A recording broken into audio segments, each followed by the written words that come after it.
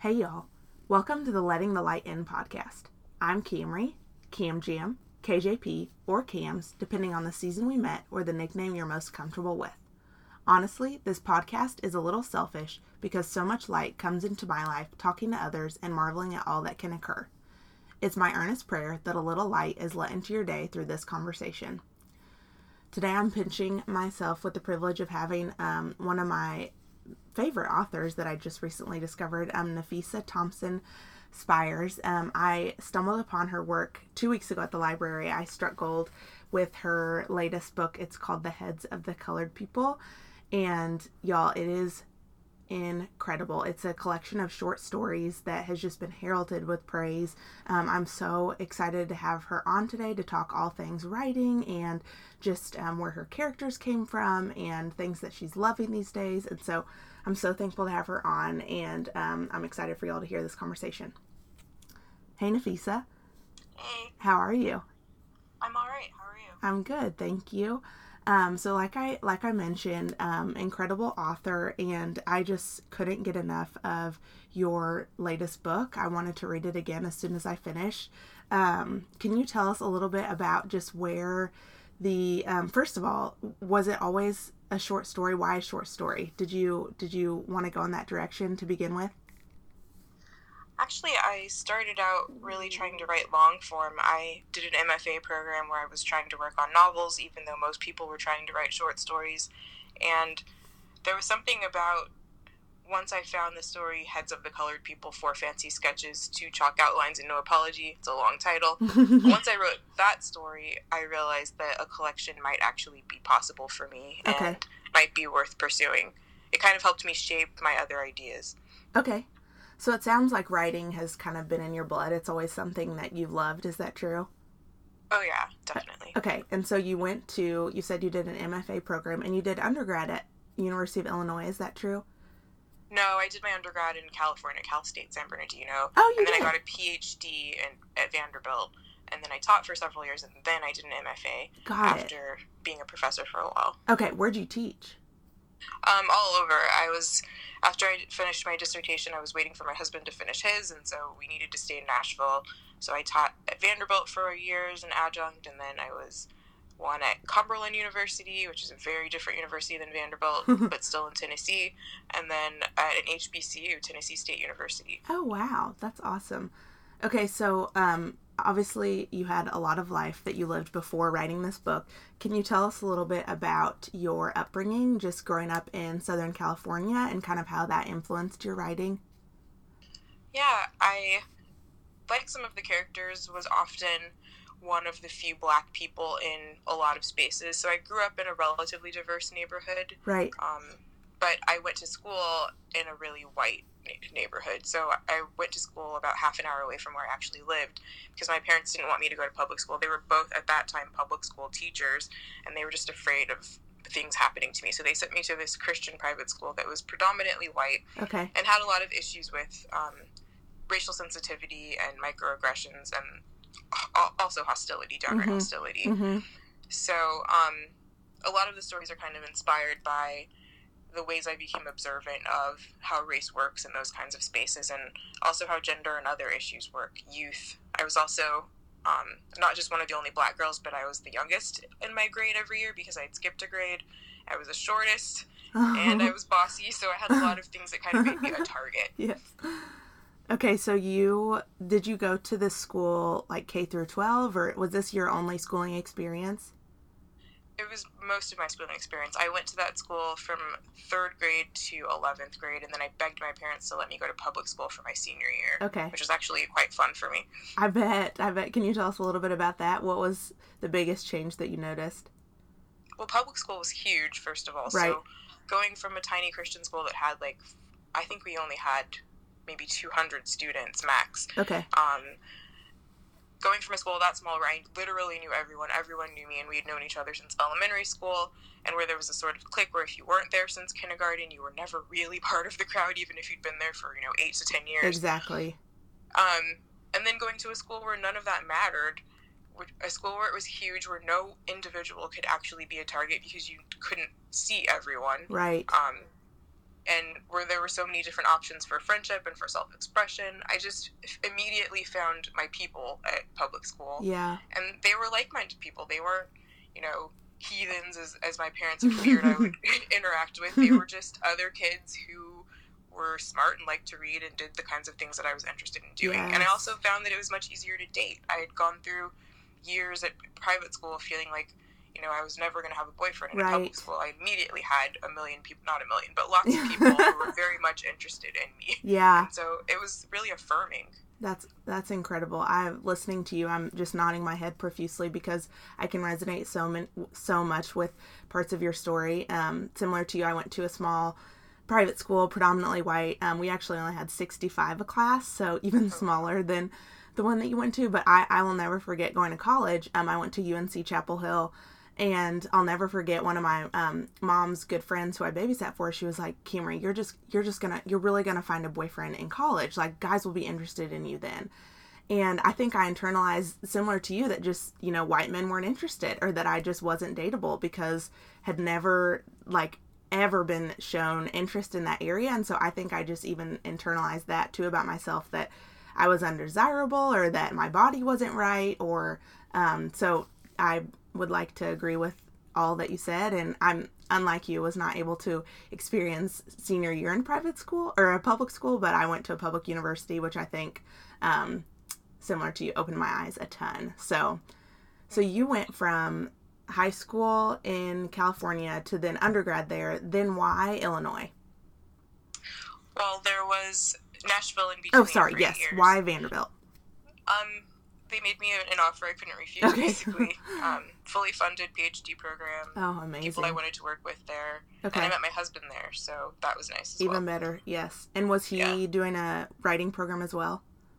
We were both doing an English PhD program. We were actually the only two black people in our program, and we were trying not to date each other because we thought that was lame. Yeah. But we ended up bonding over mutual grievances, and it worked out pretty well. I love that. That's awesome. So how long have y'all been married? We just celebrated 12 years in May. Oh, wow. Congratulations. That's amazing. And so you lived in Nashville for several years, and then where are y'all located now? We're in Illinois, and that's because he got a tenure-track job at the U of I, and then I now have a tenure-track job at the U of I as well. Amazing. That's so cool. If I'm ever in Illinois, I know who I'm hunting down to hang out. Oh, yeah, for sure.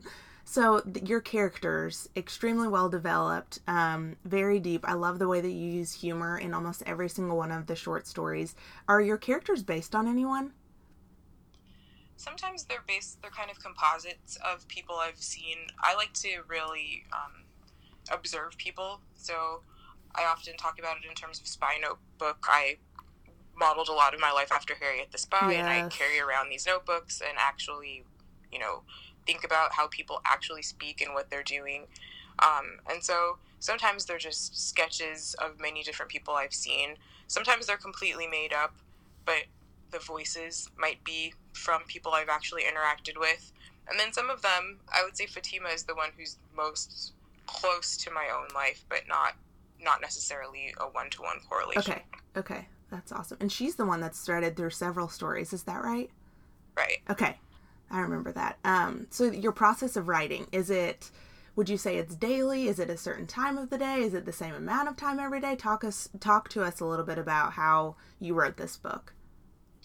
I always believe in writing what you can when you can, and so I think adhering to really, really tight schedules can work for some people, but for a lot of people it just increases the anxiety that's already kind of inherent to writing. Right. So I believe in low stakes writing. If you can train yourself to write for a few minutes a day in this sort of free write type of approach where you're not necessarily trying to pop out pages, then it's easier to find spaces to write all the time. Yeah. And I also think writing when the stakes are low is the huge part of that. So I get some of my best writing done when I'm not supposed to be writing in faculty meetings or other situations, because it's almost like doodling. You're just letting your mind go free in those spaces. Right. And I can get a lot done.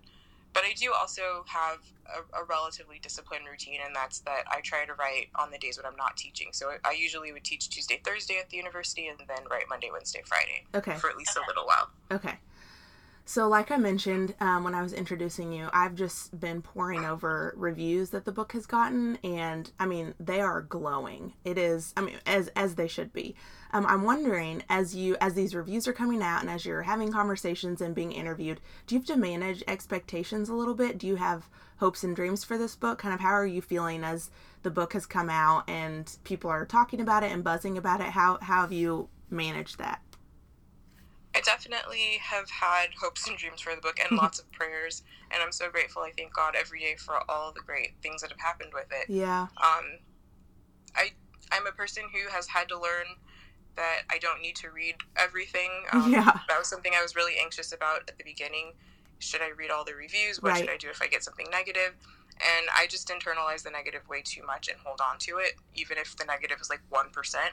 Right. So I've only read things for the most part that either my agent and publicists have sent to me. They kind of curate this list of things called All Concerned, where they send me the publicity, or I'll Google myself and only read things that I know are positive from the preview. Right. And if it seems like it's going in a negative direction, I just don't even mess with it. Yes. That's probably a good rule of thumb. I read the article, Nafisa Thompson Spires is taking Black literature in a whole new direction, where you talked about when you were growing up how your family was kind of viewed as the Huxtables. You were compared to them and maybe labeled by relatives as bougie.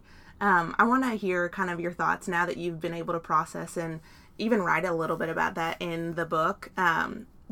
Looking back, what was that like growing up? Do you feel like you internalized it? Was this something negative or positive back then when they were saying things like that to you?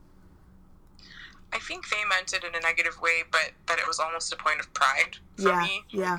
I mean, who wouldn't? Well, I do know, because I teach television studies, that a lot of people have had a negative reaction to the Huxtables and felt like they were inauthentic and all of these things, but I thought that was aspirational as a kid. Like, Right. who wouldn't want to have a family that looked that fun and that stable?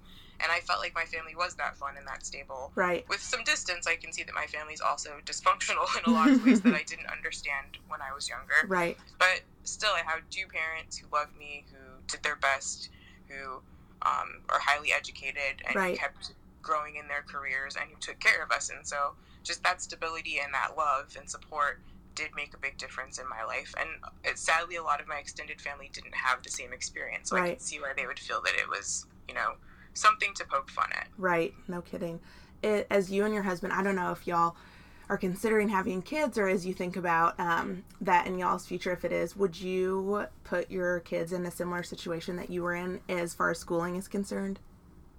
This is something my husband and I have talked about a lot, because he is from Jackson, Mississippi, and he went to public schools that were actually really good. Okay. His mom's also a teacher, or was a teacher, and his dad was a school principal, so he had his kind of parallel upbringing to me, but the public school version of it. And he was in IB programs, International Baccalaureate, and he was the valedictorian. He Right. never had that sort of scary Right. urban upbringing that my parents were afraid I was going to get. Right. So he's totally pro public school. And for my 1 year, I think I'm pretty pro public school too. Right. We're also, thank God, in an area where it would be pretty easy for us to raise our kids in good schools. But if I lived in a different space, I can't say what I would do. Right. Yeah, that's so true. I think we were in Minneapolis a couple weeks ago visiting good friends, and a local, was explaining that they just really don't have very many private schools because the public school system is amazing. And unfortunately, the part of the country that we live in here, the public schools are not great. And similar to you, I'm extremely pro public school. I was able to teach in a public school for 2 years after college, and have just seen the, I think, again, going to school in a private school setting was afforded an incredible education, but just missed a ton of the diverse elements that I have experienced post schooling. And so I just really would love that for our child and for other children if we're able to have them. And so I agree with you. It's kind of $1 million question right now that we're not going to have to answer it until he's of school age, but I'm sure when it happens that we will have to make that decision. So do you think how long will y'all be in Illinois for the programs that y'all are in? Indefinitely. I mean, my husband has tenure. I'll have tenure soon. Okay. Hopefully, so. Okay, nice. Probably for a while. Okay, that's great. So switching gears just a little bit, I read your piece for the Paris Review titled On Telling Ugly Stories, Writing with a Chronic Illness. which you document your endometriosis, which I just, of course, was beautifully written. How do writing these types of articles go? Did the Paris Review contact you? Was it something that you had wanted to express for a while? How did this come about? Well, generally when you have a book coming out, if you have a good agent, or if you're just really spunky and can do it on your own, there's a push to get some nonfiction essays out Okay. that will kind of cross-promote the book. So we planned for me to try to write some pieces ahead of time. The Paris Review contacted me to write a different piece about comic book conventions that didn't turn out so well. I write too academically, and so we kind of dropped that piece. But then I wanted to write this piece about endometriosis, and it just happened that Nadja Spiegelman, who was working with me on the other piece, loved it and wanted to place it there. So my agent placed it for me. Okay. But Nadja and I worked on it together after I kind of had a draft. Okay. It's beautiful. How long did it take you to write? Thanks. I wrote it really quickly, actually, and I wrote it kind of under duress. I was distressed by my own symptoms and things that were plaguing me, and fear about the surgery that I was about to have, and so I popped it out kind of as self-reflection on those things, and I think it turned out well enough that I wanted to send it out. Okay. So I think probably 2 weeks max. Okay. Wow, oh my gosh, it's incredible. I loved just your honesty, and even the points that you made about, which I never really thought about this before, but the points that you make about being Black and just the social stigma maybe around pain, and how just socially it might be expected that Black people can handle more pain, and so painkillers aren't given as frequently or without judgment. And just reading that, I was like, wow, I've never really thought about that before, but it makes a ton of sense. Has that been something that you've been aware of for quite a while? Since grad school, yeah, I've been aware of that sort of myth of the strong Black woman that Bell Hooks and lots of other writers have dealt with. And it's something that bothers me because it's sort of like, and I don't want to poke fun at the idea of Black girl magic, but I think that it's the new iteration of this. Right. That Black women, in order to affirm ourselves, because we've been so maligned for so long, right, we come up with these things like the strong Black woman or the Black girl magic, but I think those things also make it hard for people to be empathetic towards us because they already see us as these mythical creatures in some way. Right. And so they kind of are a double-edged sword, right, unfortunately. Right. You talk a lot, too, about making peace with your body in this piece that you wrote. And that is something currently that I am dealing with and kind of walking through. And so it was wonderful to read your words. What's that process continue to look like as you have been diagnosed and as you've had surgery and kind of made some lifestyle changes? It's an everyday process for sure. Yeah. I'm still dealing with, I'm healing from a surgery that I just had in May, and having to take it one day at a time and kind of really practice being kind to myself because there are things I want to do that I can't necessarily do yet. I'm grateful to have a support system that reminds me all the time, like, you just had surgery, you really shouldn't feel guilty about not doing X or Y. Right. But definitely it's an everyday, one day at a time kind of thing. Okay. Were you vegan before your diagnosis? Yeah, I'd been vegan for I've been vegan for 20 years this summer, so I think I'd been vegan for 16, 17 years before I was diagnosed with endo. Okay, that is incredible. First of all, I didn't even know being a vegan existed that is amazing. How did you decide to do that?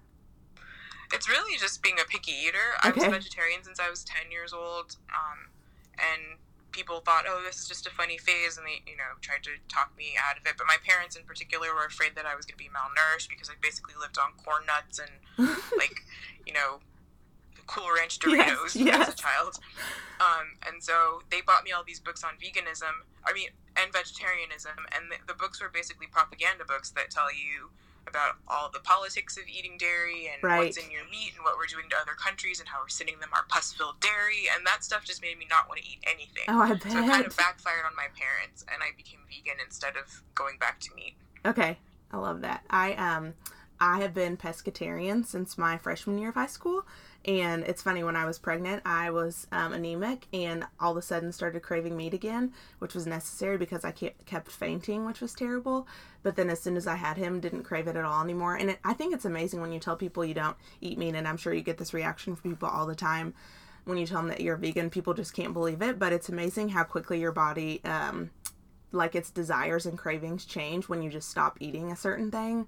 I think have you seen positive results? Like, have you noticed like a change in how you feel or like energy? I don't know, because I've been vegan through all of my formative years, literally since I was 15. That's so true. So it's been so long. I'm not sure. I don't really have anything to compare it to. Right. I don't recommend it necessarily. Okay. I think some people are meant to eat animal products, right. and I don't judge them for doing it. Right. What about your husband? Does he eat vegan as well? No, my husband eats everything, okay. And he's very happy to do so. I love it. I love that. Okay, I want to read a quote from one of your interviews because I just think it represents everything that I wanted to just give you a standing ovation for in the book. I wanted to represent Black characters who are marginalized in the white world, but also even marginalized within Blackness. People who are accused of sounding white because of the way they speak, people who are really nerdy, a different angle of Black identity, Thompson Spires said. That's a thing I think a lot of us know well, but I haven't read too many stories about those kinds of people.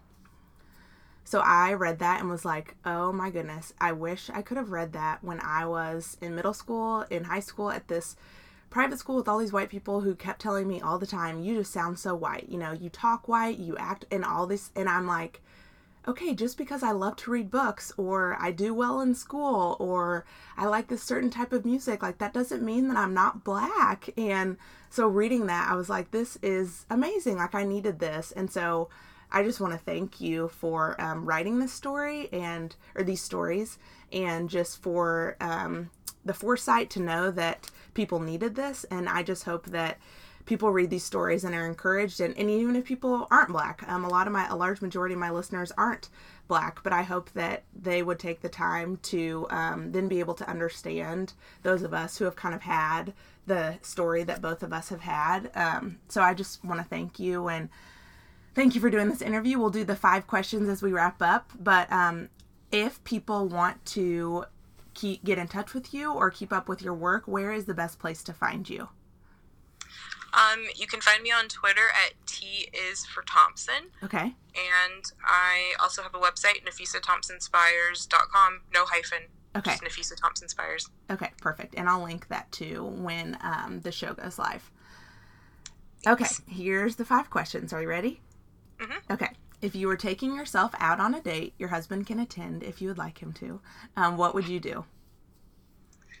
It's kind of lame and cliche, but I do love long walks on the beach, especially at night. I love firelit beaches, like bonfire. Yes.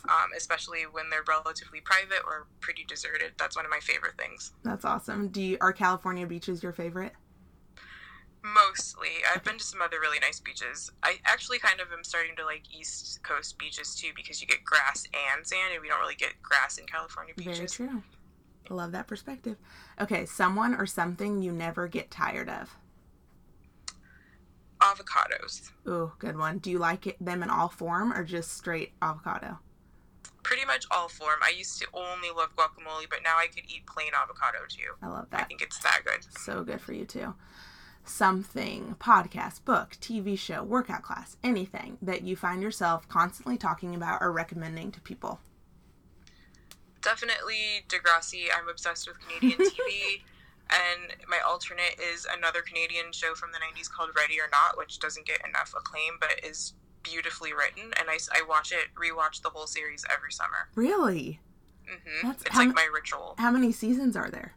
There are 5, but they're short. They're like 13 episodes each, so you could totally watch 65 half-hour episodes over the course of a summer. Oh, absolutely. Oh, yes. And Netflix?